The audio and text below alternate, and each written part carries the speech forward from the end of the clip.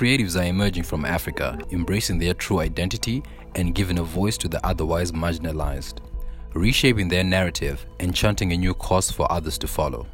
We sit down with these creatives and discover who they are, what's driving them to create, and how it's making a change. This is The Creative Huddle. Hey, welcome to The Creative Huddle. Today I'm joined by Samantha Nyashamadive, the creator of Digital Spaces Lab in Zimbabwe. In this first part of my two-part interview with her, we talk about films, documentaries, and grants. So what happened to, because you used to love doing documentaries and filmmaking. Are you still heavily involved in that, or you now just shifted to other things? I am, but I feel like, so for example, I'm trying to actually write a short film, a horror. Oh, why horror, Sha?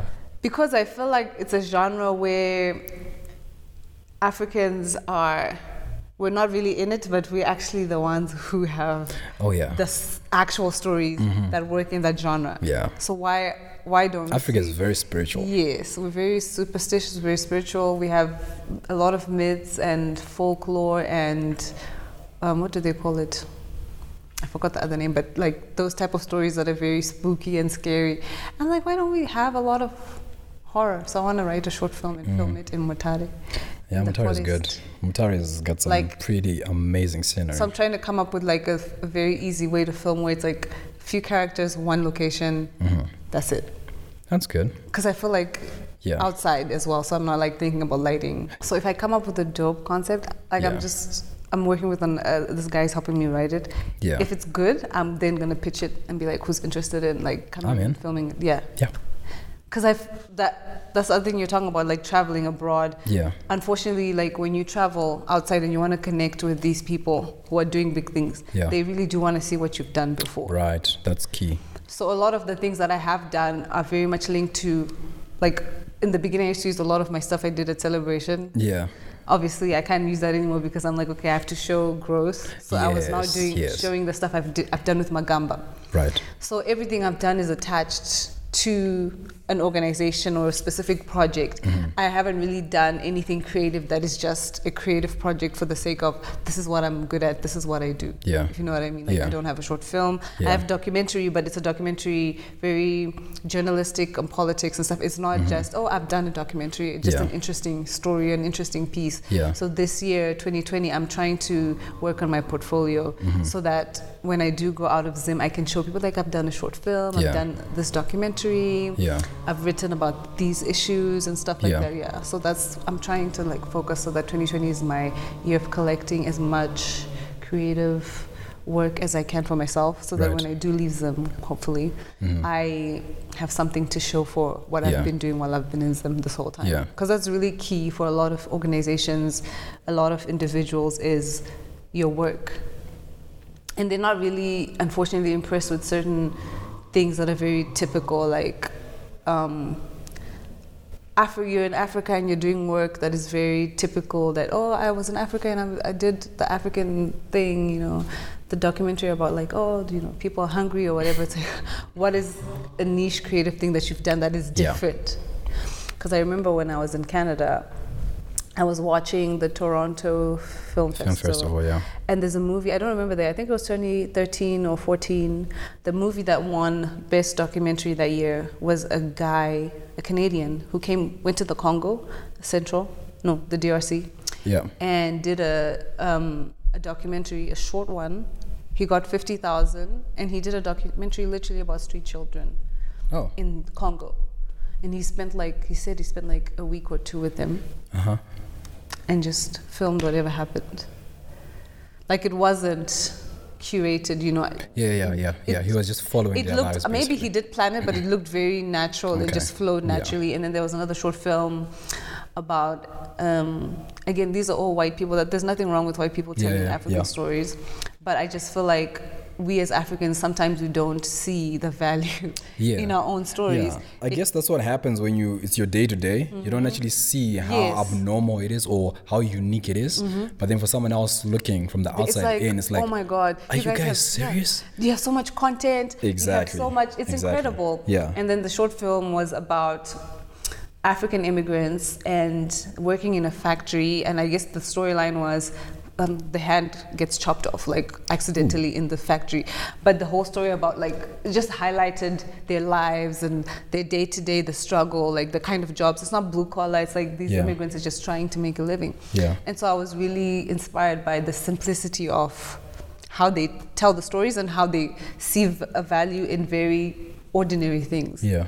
And being in Zim, I see it all the time. I go, it doesn't even take me an hour. I already see a story. I'm like, oh my God, that's a dope story. How do you get to that place where something that's normal to us becomes a story all of a sudden? How does that? Perspective. Like leaving Zim and coming back really helped me, because I left for like 5 years the first time.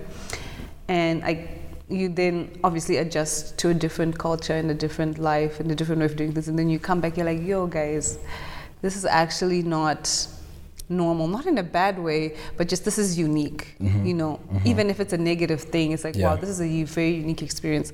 I remember talking to someone and he was like, he wants to tell stories about resilience, and it's so like, I was like, yeah, that's really important, because and a lot of people in like the first world have a very comfortable existence. They take a lot of things for granted. And you underestimate how resilient people are in this part of the world. Like people are resilient. People are strong. Not to say that we should, you know, that whole term of poverty porn. You don't want to like appease a certain audience, what they call like the white gaze, and like, oh, look at the poor Africans. And now, you know, they're like struggling, and now like they're fighting for like a good life, and look, they made it against all odds. Like, I'm not trying to tell those type of stories. I'm trying to tell like the resilience that it's our own story for us. It's not about what you think or what you see. It's about what our perspective and experience is from our own lens, not for, you know. And I feel like if you see, what was the movie that got the Oscar? Parasite? Yeah, did you watch it? Yeah, I did.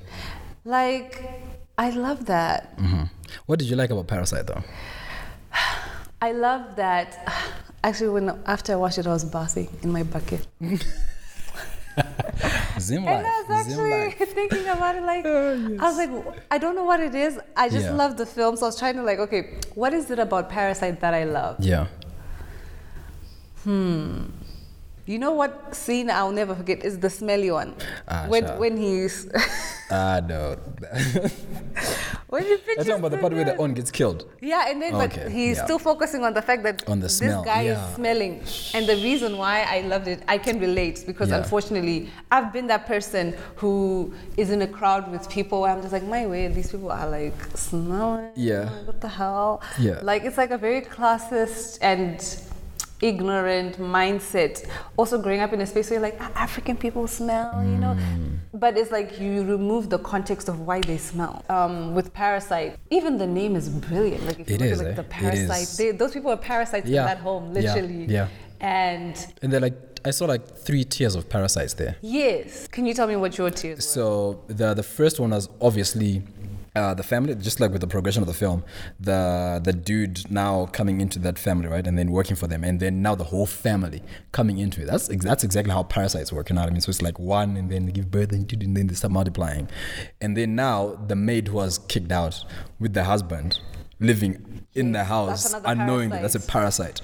And that's a good one, because that parasite was like, exactly, it there's was there. no way of detecting that one. Exactly, and it was there. And then the last one for me was just the rich family, in terms of how they would use the poor guys. And even in the first initial scene where the guys were packing the pizza box and whatever, right? So this is the whole company that's using these guys for like almost a cheap labor type of situation. So that's also a form of like a parasite, where they're feeding off the poor, you know what I mean? Because it's like parasites, they don't really, they're just feeding off other people and other sources, you know what I mean? So that in itself, which is like... But did you see how brilliant it was? That story cannot be told in America. No, you can't. That movie has eggs, so many eggs. Like, you know, I recently came up on this thing of like, you know, fans of like certain shows, and they're like, we watch the show, there's like clues and little eggs that the writers and directors plant within the film, like Parasite. First of all, that's why I'm saying, as African people, there's certain stories that are just specific to only us. We can tell them very well. And he did that well, and even the shanty town, or I don't know what they call it. For me, that was the most outstanding thing in terms of if it was an American movie, they would have gone all out to show us, oh, this is the shanty town, this is what it looks like, here's a drone shot, and just establishing the whole place, and then the rich town. But they basically used 2 locations for that whole thing. For the rich one, it was just the street where the house was, and that was it. It wasn't even like the whole street, it was just the street. And then for the poor guys, it was, I think they only established it more when the guys were being rained on after that whole, they spent like a night Vachitiza, Rwanda, in the house, right? I think that's where you saw most of it, but for the bulk of the film, you only saw the 2 locations as well. Just the main street and their house. And that was it. I did not think about that. That was it. But then you got the sense of these guys are so honestly, poor. He's incredible. He's I brilliant. stand. Have you seen Snowpiercer? No, I haven't. That was his first movie I watched. I didn't even know anything about him. So I've been a fan of him without realizing. You need to watch it, No, I will. We need to have a conversation when you watch. And did it? I'm not even going to say anything because I don't want to ruin it. I just want you to be surprised. It's kind of like, I think he touches on these themes of classism, even like the scene where there was a political commentary. You know, when the husband in the basement was praying to the owner of the house saying thank you. Yes, with the lights and all. Isn't that so crazy? Yes, so why are you thanking that? He's done nothing for you. Well, for giving his wife a job. But I guess. But it reminded me of in North Korea. I don't know if you've seen the documentaries where they have the picture of the guy on the wall and they're just like. Yes, yeah. But they're in such abject poverty. Yeah. And you're like, how does this make sense? How? Yeah. But like when I watch stuff like that, I'm so inspired and I'm like, why in Zim are we not telling our stories? We have classism. We have racism. We have gender issues, major key. We have a lot of traditional issues. We have clashes within Christianity, like how that's translating. Why are we not telling those stories in a creative way? The director of Parasite, people like him, or Jordan Peele and people like that, who are able to take their culture and what's happening. And Jordan Peele is talking about racism through horror with Get Out. He's talking about, did you watch the other horror that he did with Lupita? Us. No, I haven't watched that one. I'm not a fan of horrors. But Jordan Peele's are not. Yeah, it's not really. It's more thriller type. Yes, so it's not like straight but it's horror. also social commentary. Yeah, but his latest one is a horror movie though. Yeah, Candyman. The Candyman. Yeah, that's a literal horror. Straight up horror. But Us is not. You should watch it. I will. I think you'll like. It's those movies that you either like it or you really don't like it. It's one of those movies. I'm for it because I feel like I'm looking beyond. Right. It wasn't as exciting as Get Out, but for me it was the context of this idea of tethering. Like, I was reading a tweet, someone was like, he's creating language like The Sunken Place. Like, okay. You watched Get Out, right? Yes. You know when he falls in the black space? Yeah. Now that's called The Sunken Place, Oh, really? Yeah. So, that's interesting. I mean, people making fun of Kanye, saying Kanye's in the sunken place. Oh. Because things like that, where like, now you're creating commentary that is like theme. Now in Us, it's about tethering, it's about, I'm going to tell you what's in the trailer where this girl discovers another version of her, kind of, and it's called a tether. So it's like another version of you that exists. It's just this, like, the society right now that we live in, right? With like this different versions of ourselves. Like, so I really love that. And every time I watch those type of guys, who else? I love Charlie Brooker as well. He's Black Mirror, and I'm just like, dude, he's good. I know we don't have the money and the resources to film like that. No, but for me, it starts somewhere. Like, especially with those type of stories. Well, not Black Mirror because that's high budget. But in terms of just the telling a basic story, you can literally do it in a documentary form. It doesn't cost you much. You can literally do it with your phone. The only thing that matters the most is the story, the scripting, and the acting. But if it's a documentary, it's mainly just the story and the content. But that's what I'm saying, like, I like what you said, it starts somewhere. We're not even in the point where we write enough. Exactly. Because imagine if we were... But we got some good books though, some good literature. Guys, we can just adopt that, put it into a film. Right? Like, so many. So why, for me, even the writing of it, we're not writing enough. Because... if we had writers, then someone else can make, even if it's a collaboration or I know people hate this idea of they don't want Americans or whatever to come and tell the stories we want, but I'm also we're not telling the how are we going to learn? One, I know it's a very problematic perspective for me. I really don't care if an American plays Mugabe. I'm not bothered, because is that the only movie about Mugabe that you think we'll ever make? No, but we have to start somewhere. And maybe those collaborations and working They will together definitely help. can lift us and put us in a certain place until we're good on our own. And then we're like, yeah, we're going to make another perspective of the Mugabe. And you know the conversation happening right now, like African Americans are like, oh, why do black Africans play our roles, like our leaders? And I understand why they're very concerned, because it's the same with African people who are like, I would want the shot to direct and or write a movie about Mugabe. I probably won't get it, but collaboration, I feel like that's where the key is. I think. I think if we start getting to a place where we start somewhere like even just writing the stories, pitching it Netflix, because those guys they want content. No, Netflix is really looking for content. Like I just saw recently, they're basically now going out looking for content in Nigeria. So I think they've signed like, I'm forgetting the number, but they signed a couple of directors. But if Netflix came to Zim today, nothing, Sha. Who has? Okay, I'm not saying. I'm sure there are people, creative people out there who have like dope concepts and dope content that they already have ready to pitch. But I don't feel like it's enough. No, we're not ready for Netflix, because Netflix basically is not just looking for content. I think they're looking for content and quality and the expertise. So they want the whole shebang, and then they're just like, okay, guys, this is your thing. We can fund it. Do we even have producers and directors that Netflix can trust and say, in Zimbabwe, we will go to Clem and Sam as a production organization, and we know they will produce us a movie just like Narcos or just like I don't think so. What do they call it? Breaking Bad. I don't think so. Can we? No, we cannot. Shame. I think you kind of try to do something like that with your digital spaces. Just run me through how you got into creating that. I got a fellowship opportunity at Columbia with the Human Rights Institute. So I went for that program. Honestly, it changed a lot for me, because it was the first time that I don't have like a formal qualification, like I don't have a degree. And I always feel insecure about it, because to be honest, out there, it's like a really high key. You need those qualifications. I did go to school, but it was really expensive, so I couldn't finish. I mean, hopefully I can go back and finish sometime in this decade. But so when I did get the fellowship, which I was so surprised, like, it gave me some form of like trust. You know what I mean? Because this big institution brought you on to do a project with them. That must mean something. Like, you know what I mean? It's it's like when you're applying for a visa to America and they're like, where else have you traveled outside of Zimbabwe, outside of Africa, and gone and come back? And, you know, because they want to see the... They want to make sure, this person is not gonna... you're not gonna just they're be not running away.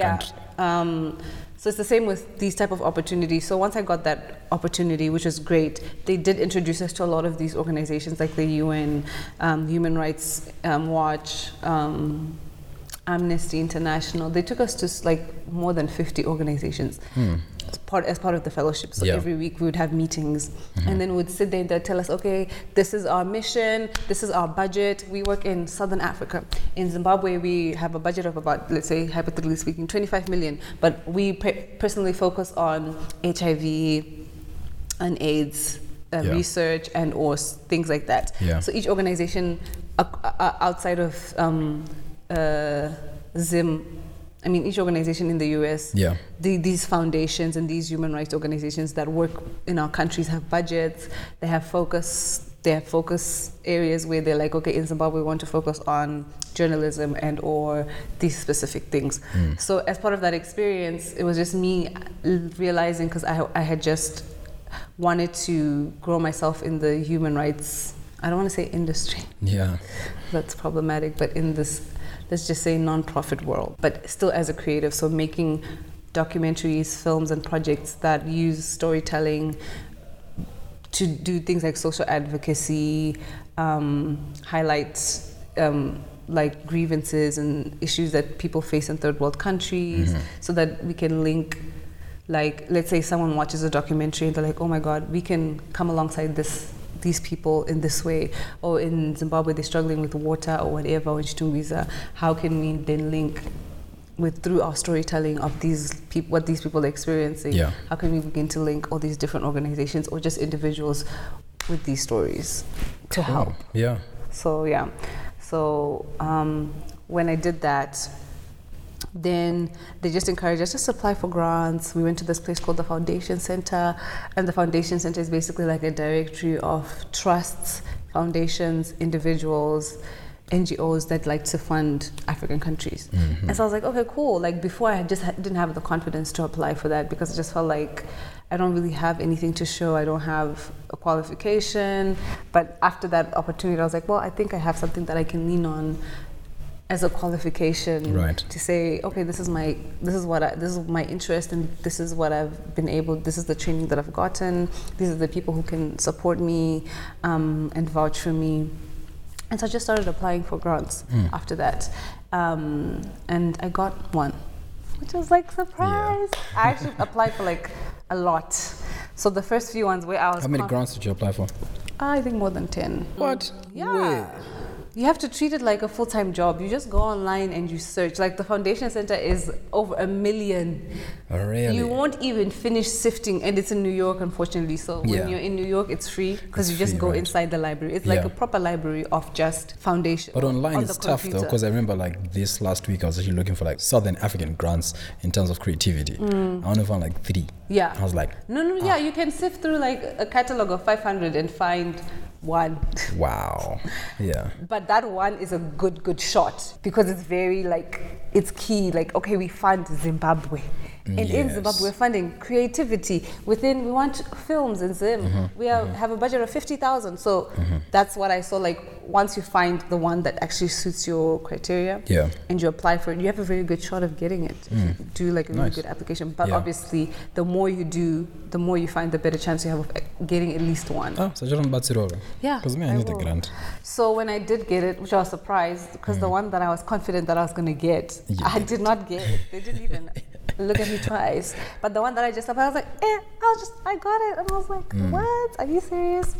So when I got the grant, I knew that when I had applied, I wanted to do a project, a workshop, a collaborative kind of experience for like creatives. Then I met with a lady and she's like, this is such a great idea, but why don't you turn it into a residency since you're already paying for people to stay in, like you're paying for people's accommodation to come from wherever they're coming from to participate. Yeah. It's more like a residency. It is. Like, so why don't you just find a space where they live, you do the collaboration there. That's good. And then my inspiration was, you know how we always go for workshops and you meet all these incredible people, but you never get a chance to collaborate within that moment. Yeah. It's like, why don't we do that?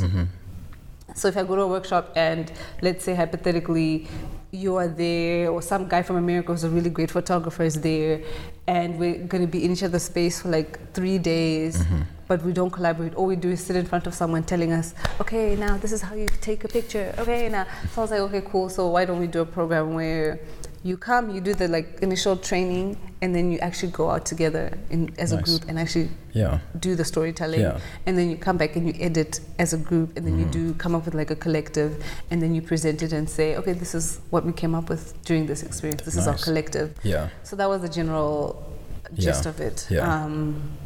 So I did it. It was like a pilot for me. It was a test. So I really spent all my money doing it.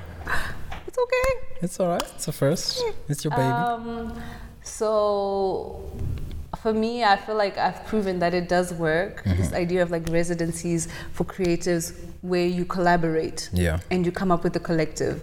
So say in Zim right now, we want to make, I have so many ideas, I just don't have the money. Like I really don't. And I'm just like, God, just help me, direct me to the places and the people that I can apply to, can actually see and understand. Because even after doing this, I'm still struggling to get more grants. You get what I mean? Right, yeah. But now I know that it's possible to get one. Yeah. And I know that, and I actually got another one, but that other grant was for a completely different project. It was like a oral history that is in line with what I was doing at Columbia. Okay. But now that I know, it's possible for someone to literally give you a $10,000 check. I used to work in an organization where like it's possible for someone to write you 200 to give you like okay, I'm guessing, sorry guys, don't quote me, but it's possible for someone to give you $100,000 200,000 just for you to do the work that you need to do. I know it's possible. I've seen the fruit of it personally in my own life. Now it's just a matter of focusing even more and hopefully aligning with the right organizations, individuals, trusts, and foundations that can actually see where you're trying to go with what you need to do, and then doing it. Okay. Yeah. So what are you doing right now with the digital spaces then? So now I'm just like trying to do another one. So what I want to do is I want to do at least 2 every year. Okay. So every time the theme is different or the region is different, but it's all collaboration, and then come up with a collective, and then just have the website that I have now, where we just have all this content. Yeah. And for me, it's all about a viral post where, oh my God, look, 100,000. No, it's like over time, I want us as Zimbabweans, people all over the world, to be like, there's a space where you can go and find hella content about Zimbabwe. And if you're doing your research, if you're just curious, if you want to know the history of a place, like 2008, for example, in Zimbabwe was such a terrible time for us, economically and in every way possible. But yes, there are stories out there and stuff, but there's no space where I know I can see the record of the personal experience, kuti an individual or community, or in Hopely or in Chitungwiza, or these are the very real experiences of people who are counting for themselves what they experience. Right. We don't have that. Yeah, we don't. And the funny thing is, as Africans, we are probably one of the cultures that was very good at passing on our history. True. But then I don't know what happened. We just kind of stopped. Yes, of course, we used to use the oral thing. Maybe there's an issue with that, but there's no way I can go as a Zimbabwean and Shona and see the history of my people, to be honest. I mean, I know what I know as told by white people who came to Zimbabwe at the time. But can you really trust knowing how racist they were, how much they thought we were inferior? So everything they recorded, and also who they chose to speak to. Right? How can I trust your account of my history, knowing how vile you were towards my people? I'm sorry, I'm very...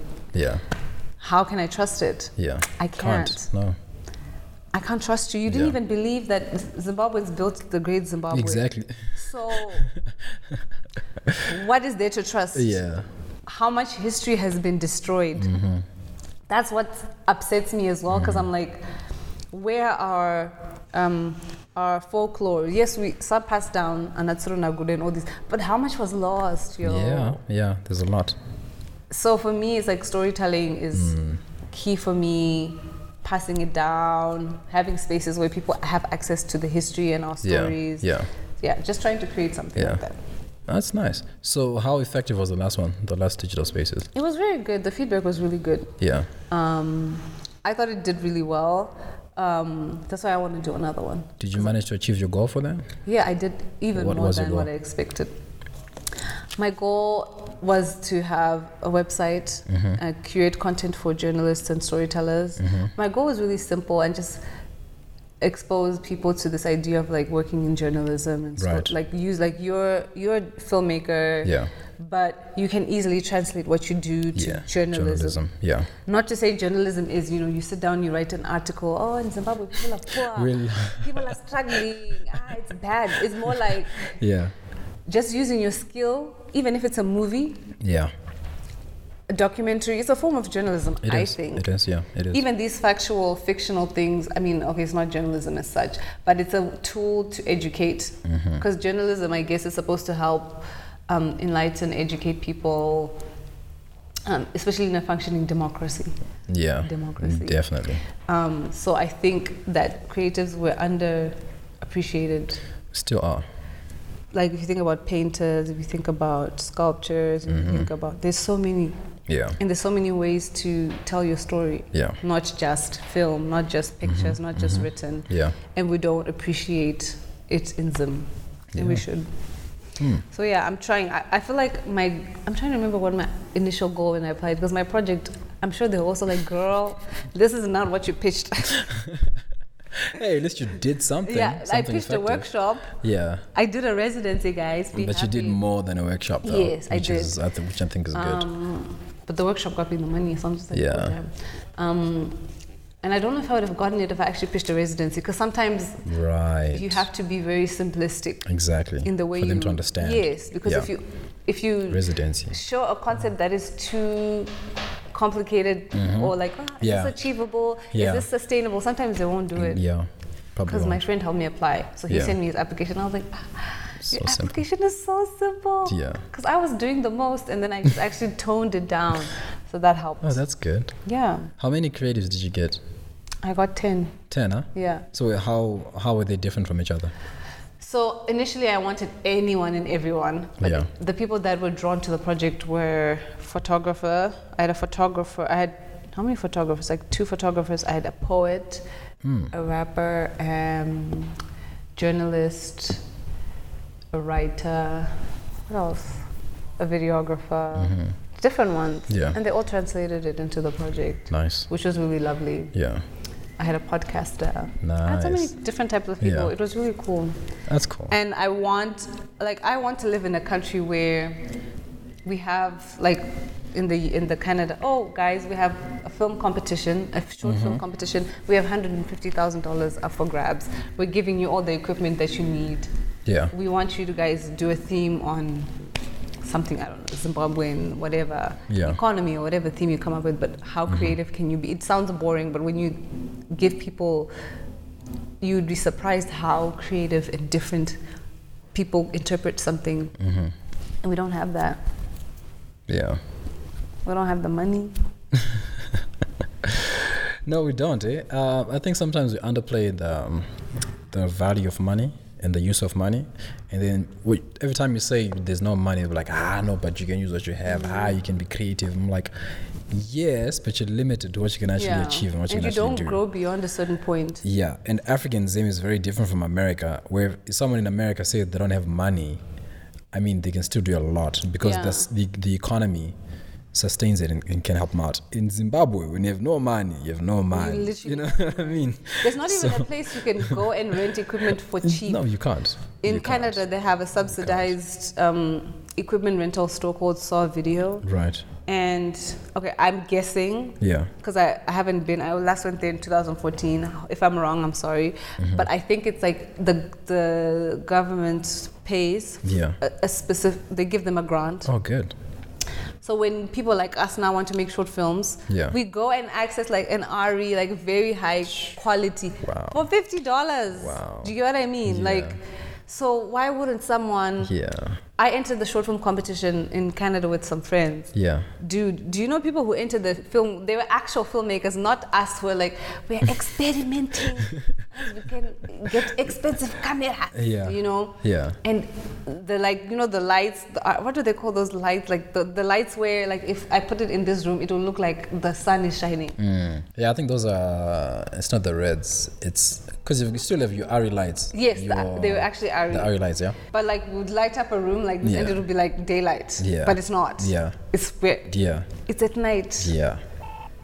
And I remember watching the short films because they had 2 sections. They had the professional and then they had the amateur. Amateur, exactly. And the professional one was like, it's like Jordan Peele entering. Oh, wow. Okay, maybe not Jordan Peele, but like someone, the quality is like, is a movie. Professional, yeah. It's an actual movie, and I'm trying to imagine how that would look here. Yeah. Thanks for listening. Do make sure to catch the last part of this conversation as we discover what projects Nyasha is currently working on and what drives her passion for storytelling. Remember to subscribe if you haven't already, rate and review us on Apple Podcasts, and I'll catch you on the next one.